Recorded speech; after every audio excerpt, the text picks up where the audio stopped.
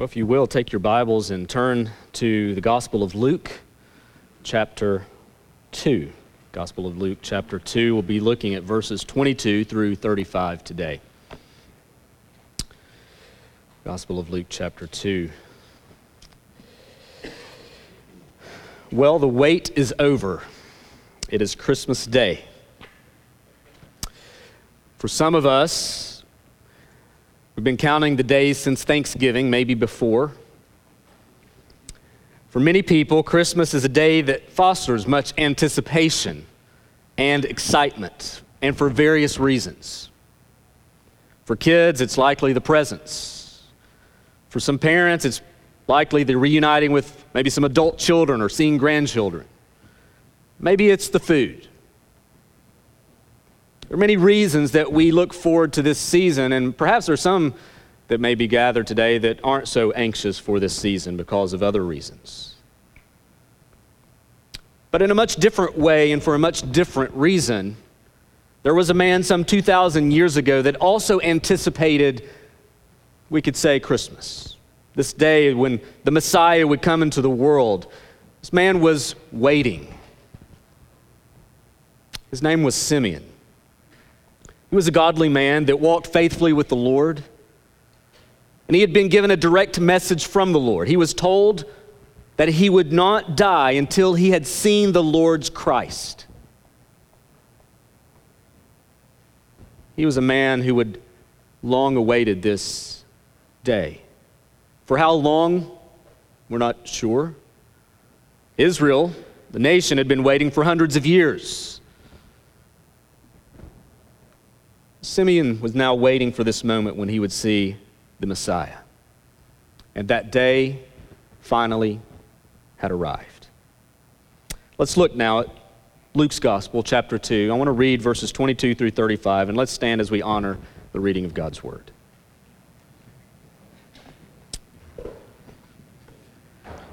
This is the word of the Lord. And when the time came for their purification according to the law of Moses, they, being Joseph and Mary, brought him up to Jerusalem to present him to the Lord, as it's written in the law of the Lord. Every male who first opens the womb shall be called holy to the Lord, and to offer a sacrifice according to what is said in the law of the Lord, a pair of turtle doves or 2 young pigeons. Now there was a man in Jerusalem whose name was Simeon, and this man was righteous and devout, waiting for the consolation of Israel, and the Holy Spirit was upon him. It had been revealed to him by the Holy Spirit that he would not see death before he had seen the Lord's Christ. And he came in the Spirit into the temple, and when the parents brought in the child Jesus to do for him according to the custom of the law, he, Simeon, took him up in his arms and blessed God and said, Lord, now you are letting your servant depart in peace according to your word. For my eyes have seen your salvation that you have prepared in the presence of all peoples, a light for revelation to the Gentiles and for glory to your people Israel. And his father and his mother marveled at what was said about him. And Simeon blessed them and said to Mary his mother, Behold, this child is appointed for the fall and rising of many in Israel, and for a sign that is to be opposed. And a sword will pierce through your own soul also, so that thoughts from many hearts may be revealed. You may be seated. Let's pray again, asking for the Lord's blessing. Father, as we open your word and seek to hear from it, we pray that this same Holy Spirit who was present in Simeon's life would now be present in us to help us not only see and hear your word, but to be changed by it. We pray this for your glory in Christ's name. Amen. So when you think about Simeon, what are we to think about him? Or maybe what are we more specifically to think about his song, his prophetic utterance there in the temple as he took Jesus in his arms and celebrated the birth? There are several great themes that come from This song, we could say, that Simeon declared as he held the baby Jesus in his hands, looking upon the Lord's Christ. Several things that really resonate in his heart that we could say that mark this song. We could say, and this is pretty much going to be our outline this morning, it's a song of faith. It's a song of salvation. And it's a song of division. It's a song of faith, it's a song of salvation, and it was a song of division. So I want us to consider these aspects of this song in light of Christ and what it was Simeon was ultimately celebrating. Let's look at this together. It was a song of faith. It was a song of faith. Conditions in Israel during the time of Jesus' birth weren't the best. Israel had lost its political independence to Rome. It was marked by religious corruption. And any hope of God's promised Messiah had long seemed to fade since the last word from the prophets had been some 400 years prior. But not everyone despaired. There were still some who still anticipated and longed for that deliverance. There were some who refused to participate in the religious corruption, and there were some who still held firmly to the hope that the prophets had declared. Simeon was among them. We don't know too much about Simeon or his personal background. Some think that he was a priest. We're not told that. Indications seem to lean that way, but we're not exactly sure about his background. What we are told here in Luke's gospel is that he was a righteous, spirit-filled man who was waiting for the consolation of Israel. He was actively waiting for God to send his promised Messiah. I want you to think about that for a minute. This is kind of a sidebar. But Simeon is a great reminder that even when the days are dark, when the days are corrupt, when the days are marked by evil, things look bleak, he's a reminder that even in those days, God will always have a witness for himself. Simeon's a great reminder and encouragement to us, even now as we live in such days, that God will always have a remnant. God will always have a people for himself, a witness for himself to declare hope in him. So when you might find yourself feeling lonely in your faith, maybe you're surrounded in the workplace with unbelieving people. Maybe your family, maybe Christmas is difficult. Because even in those family gatherings, many of your family don't quite rejoice in the same way as you do. Maybe you often feel lonely. But friend, know that God has you and people like you, even when you might seem to be in the minority. As we made mention of earlier, Simeon had been given a direct revelation from God that he would not die until he had personally seen the Lord's Christ, the Messiah. And as Luke gives us a glimpse into Simeon's life, we see a man filled with hope and anticipation. Now remember, any word from God, any prophetic statement had been 400 years in the past. It's been silent. And here we have this man anxiously waiting for God to do as he had promised. A man who patiently and confidently waited upon the Lord to reveal the promised Savior. Now, for most of the people of Israel, it was likely that they had given up hope. All they could see was the political power of Rome and the daily oppression they experienced. But not Simeon. He too lived under the same political oppression. He too had to pay more in taxes than he wanted. He too wanted to see Rome leave, most likely. He too wanted a better life for himself, but he lived his life in a contented anticipation of God's promise. Not only did he patiently wait for God's promised Savior, once he saw him, he said, "It's enough. I'm ready to die. Ready to be with the Lord." I love what the great Anglican J.C. Ryle said about Simeon. He said, Simeon speaks like a person for whom the grave has lost its terrors and the world its charms. Simeon speaks like a person for whom the grave has lost its terrors and the world its charms. It was a faith, Simeon had a faith laying hold of an unseen Savior and faith resting on the promises of an unseen God. Friends, as we come to this very day of Christmas, let us remember that we too can lay hold of the promises of God with the utmost confidence. You might be tempted to say, well, Simeon had it easy. He had a direct word from God. I mean, God audibly, in some way, spoke to him. The Holy Spirit revealed to him that this would happen. So he kind of had one up on us. No wonder he was waiting. If God would just speak like that to me, maybe I would have more hope and more confidence. Friend, let me remind us that we not only have a direct word from God, we have a perfect word from God, from the same Holy Spirit.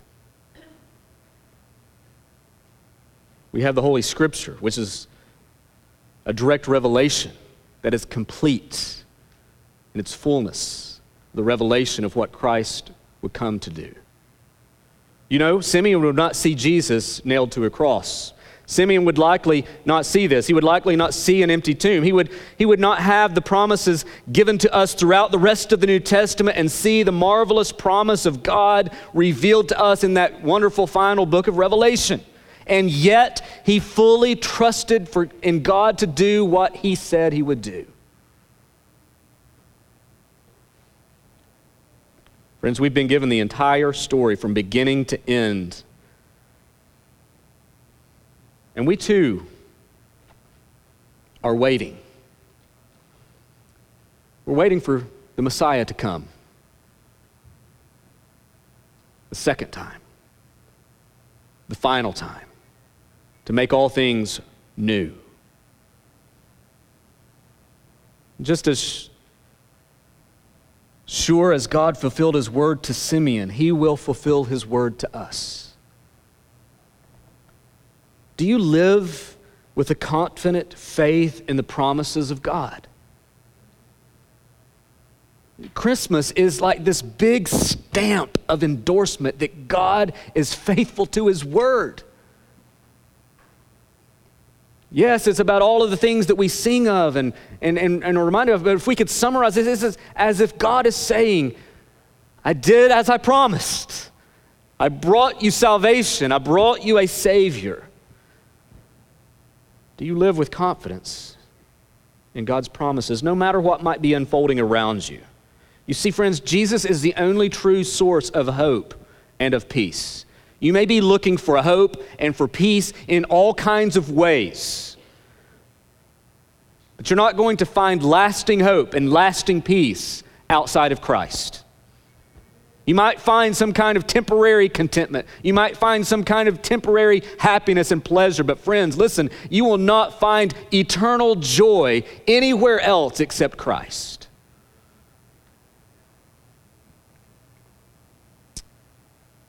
Simeon's song was a song of faith, but it was also a song of salvation. Song of salvation. While most of the Jews had long wanted a political revolution, they wanted a political savior. Maybe someone who had promised to make Israel great again. This was not the hope of Simeon, though. Simeon looked for a much different savior, which is clearly revealed here in the second half of his song. See, he begins to reflect upon the salvation that God had prepared and now had given. I want you to see several things about this salvation that Simeon anticipated and now saw. Number one, it's a salvation God prepared. It's a salvation God prepared. Simeon declares, "For my eyes have seen your salvation that you have prepared." Get the pronouns right. Your salvation that you have prepared. Let's listen. Salvation is a work of God from beginning to end. period. You and I would not have salvation were it not for God. Salvation is a complete work of God. Salvation is not something man creates or somehow achieves on his own. Salvation is not something brought about because we somehow make our way back to God. No, it comes about because God has chosen in his grace to make his way to us. He left the throne room of heaven and all of its splendor and perfection and glory and came to a corrupted earth, a mess. And this plan of God existed even before the world was made. I can't get my mind around that. It's not as if God made the world and began to see how things were going and then he's kind of doing correctives along the way. God prepared this salvation. This Christmas story is God's story. It's the unfolding of God's predetermined plan, and therefore God and God alone is to receive the glory for the salvation that he has brought. You know, my wife is a great cook. I love it when she makes dinner, but yesterday she was making, or the day before, Christmas cookies and those kind of things that aren't so good for the body, but they're really good for the taste buds. And when she makes something and I'm reminded to tell her how good it is, I don't, or if I'm talking about how good of a cook my wife is to someone else, I don't say, wow, she made this great meal. And were it not for my wonderful taste buds, I got some excellent taste buds. If it weren't for these excellent taste buds, this ham or this turkey or these cookies or this pie, it just wouldn't have tasted the same. She did a good job, but my taste buds really just made the day. If I was to go up to Jennifer and say, honey, it was a great cook, great meal. I'm glad I have these taste buds. It sounds ridiculous, doesn't it?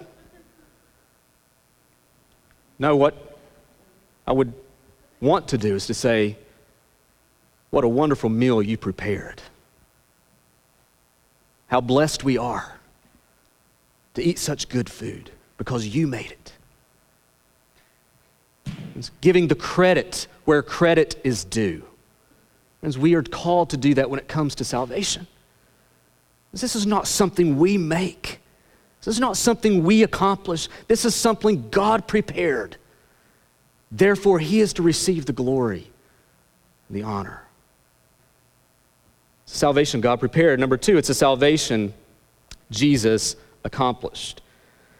Now, while there's enough in the song there in verses 29 through 32 to reflect upon what Jesus has done, I think it would prove us well to go back to verses 21 through 24 for just a moment.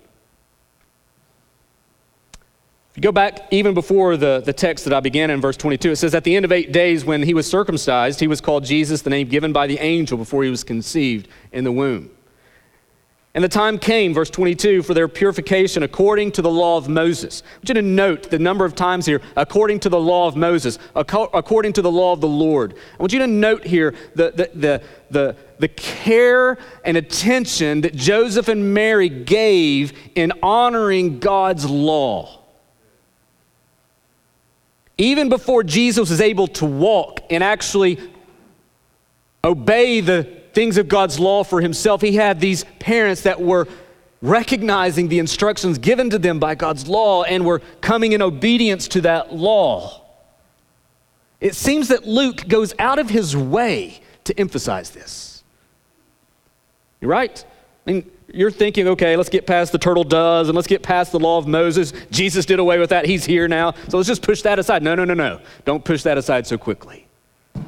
This is something that we see that Jesus is accomplishing even now through the hands of his earthly parents. Seems that Luke goes out of his way to emphasize how Mary and Joseph followed the commands and ceremonies of the law. 3 particularly highlighted here. Verse 21, he was circumcised on the 8th day. Verse 22, we see Mary's purification based upon Leviticus chapter 12. When a woman gave birth, she was required to offer a burnt offering 40 days after giving birth. It's exactly why they're at the temple. Verse 22, the presentation of the firstborn to God. We could go back to Exodus 13 and Numbers chapter 18. So right here you see 3 examples of Joseph and Mary, now with Jesus, obeying the law of God. We're told that Mary and Joseph brought with them 2 pigeons or 2 turtle doves for the sacrifice. The instructions in the law were that they were to bring a lamb. But if they couldn't afford a lamb, they could do 2 pigeons or 2 turtle doves. And so right here, you see some indication of the poverty in which Jesus was born into. This is a lower class family. They couldn't afford a lamb. And get this wonderful gospel irony right here.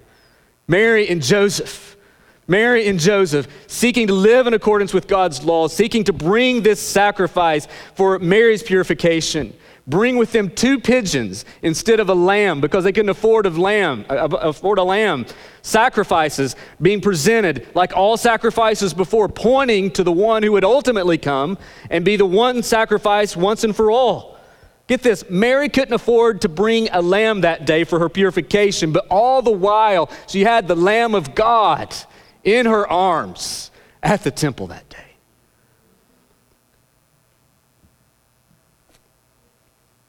See, this is a salvation that Simeon knew Jesus had come to accomplish. God had prepared it, and Jesus now came to secure it. But 3, it's a salvation that all nations would know. It's a salvation all nations would know. In Simeon's song, Jesus is recognized as God's salvation. Notice, as Simeon takes Jesus in his arms, he blessed God. For my eyes, verse 30, have seen your salvation. Jesus was not just the one who came to give salvation, he was salvation itself.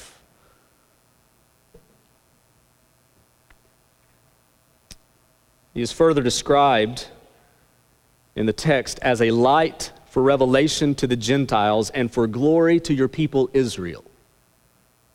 A light of revelation is simply that the Gentiles were also in view of God's redemption, even when they didn't necessarily expect it this way. For glory to your people Israel, Jesus would bring salvation, and he would come primarily through the Jewish people and through them to the rest of the world. But what's most important here is that Simeon recognizes the global scope of God's salvation. It was a salvation for all peoples, Jew and Gentile alike. This was a redemption that God had prepared, Jesus came to accomplish, and it was to extend to the far reaches of the world.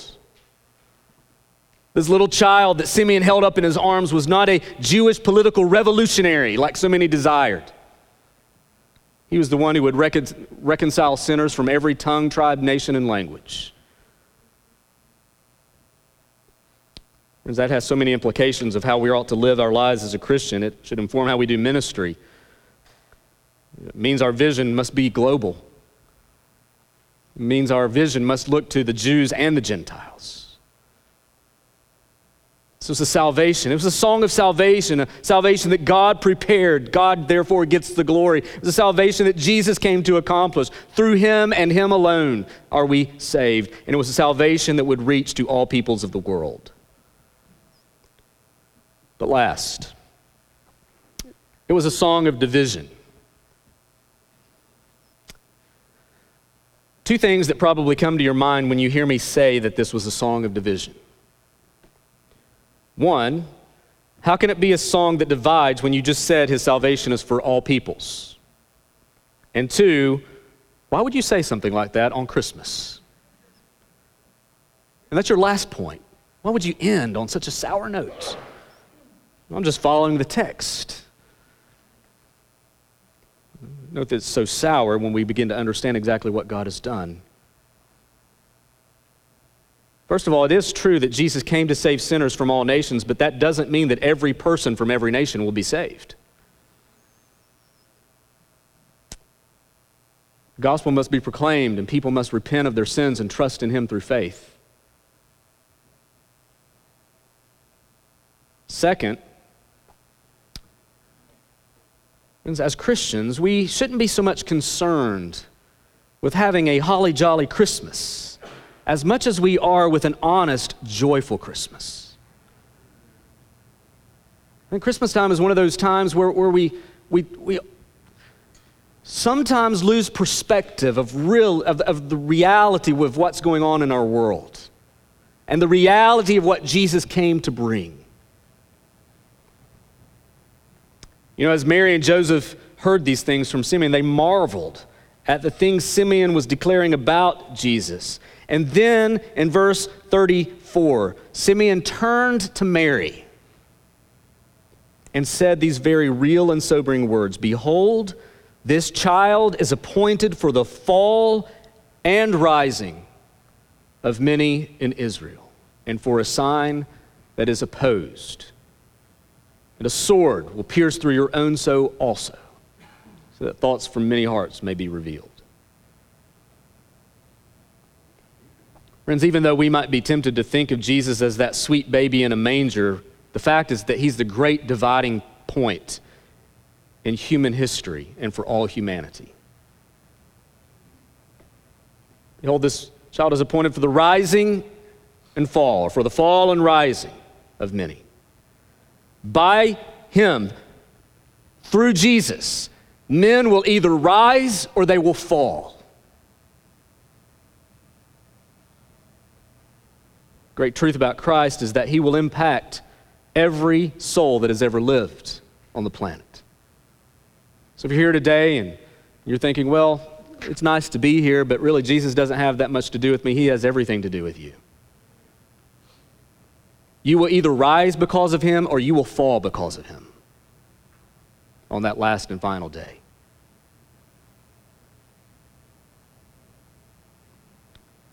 You see, we need to be honest about Jesus.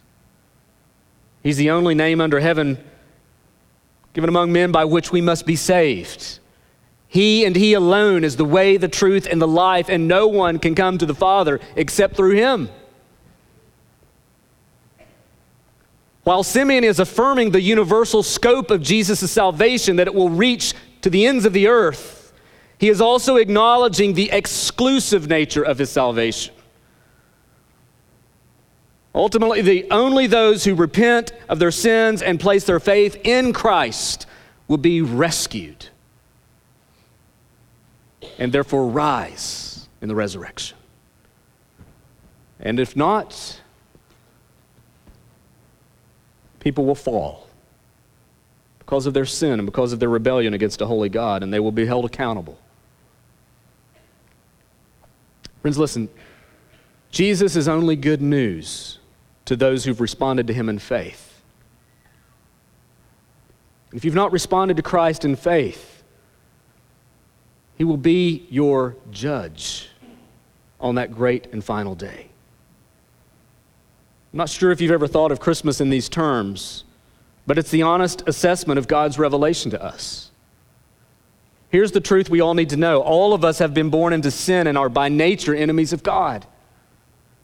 Our sinful nature automatically separates us from God and warrants God's righteous judgment. But the reason the angels proclaim Jesus' birth as good news of great joy for all people, and the reason Simeon was able to bless God, rejoicing in the arrival of the Messiah, was because of what God had chosen to do despite our rebellion against him. This is why it's good news. Despite our sin and despite our rebellion against a holy and righteous Creator, God still chose to send his Son into the world to be our Savior. He still chose to pursue us. We're told in the Bible that God so loved the world in John chapter 3, verse 16. God so loved the world that he gave his only begotten Son, that whoever believes in him should not perish but have eternal life. For God did not send his Son into the world to condemn the world, but in order that the world might be saved through him. Whoever believes in him is not condemned, but whoever does not believe is condemned already, because he has not believed in the name of the only Son of God. You see how even there in John 3, Jesus is the dividing mark. Some rise and some fall. And then John says, and this is the judgment. The light has come into the world, and people love the darkness rather than the light because their deeds were evil. And Jesus is the light of the world. You will either be drawn to him and love him and see him as the most beautiful, awesome thing that has ever happened in this world and to you, and therefore trust in him fully for your salvation, or you will continue to love your evil deeds and live in darkness. There's no middle ground. Sometimes we want to make a middle ground, don't we? Even in John chapter 3, it's not like we're born neutral. One of these days I'll figure out which side I'm on. No, we're born condemned. Is that not what the text says? Whoever believes in him is not condemned, but whoever does not believe is condemned already. It's the only two options, is to remain condemned in your rebellion or to trust in Jesus, to have your sins cleansed and forgiven, to be adopted into his family forevermore. And I just ask you, what is your response to Jesus? Will you believe and be saved, or will you remain in your unbelief and condemned? Men and women will either rise because of Christ or they will fall. You know, this year, many Christmas presents didn't quite get here on time. Maybe that gift you ordered will eventually arrive, but in the meantime, it's at a processing center somewhere with UPS or FedEx, awaiting its delivery. Well, brothers and sisters, Simeon is here to remind us that while there was a period of waiting for God's gift of salvation, it did arrive, and it arrived perfectly on time. For when the fullness of God and his great plan, fullness of time had come, God sent forth his Son. Jesus has arrived. Salvation has come, and salvation is yours for the taking if you would but look to Christ and rest in him completely for your salvation. And as Christians, what greater joy do we have than to know that the very thing that we needed most has been ultimately provided for us freely from our perspective, but at great cost from God's perspective, has given for us a salvation that we could have never achieved on our own.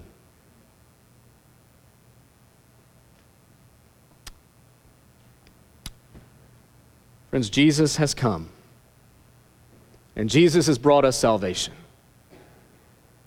But you know, we're in another season of waiting, aren't we? For Jesus has promised to come again.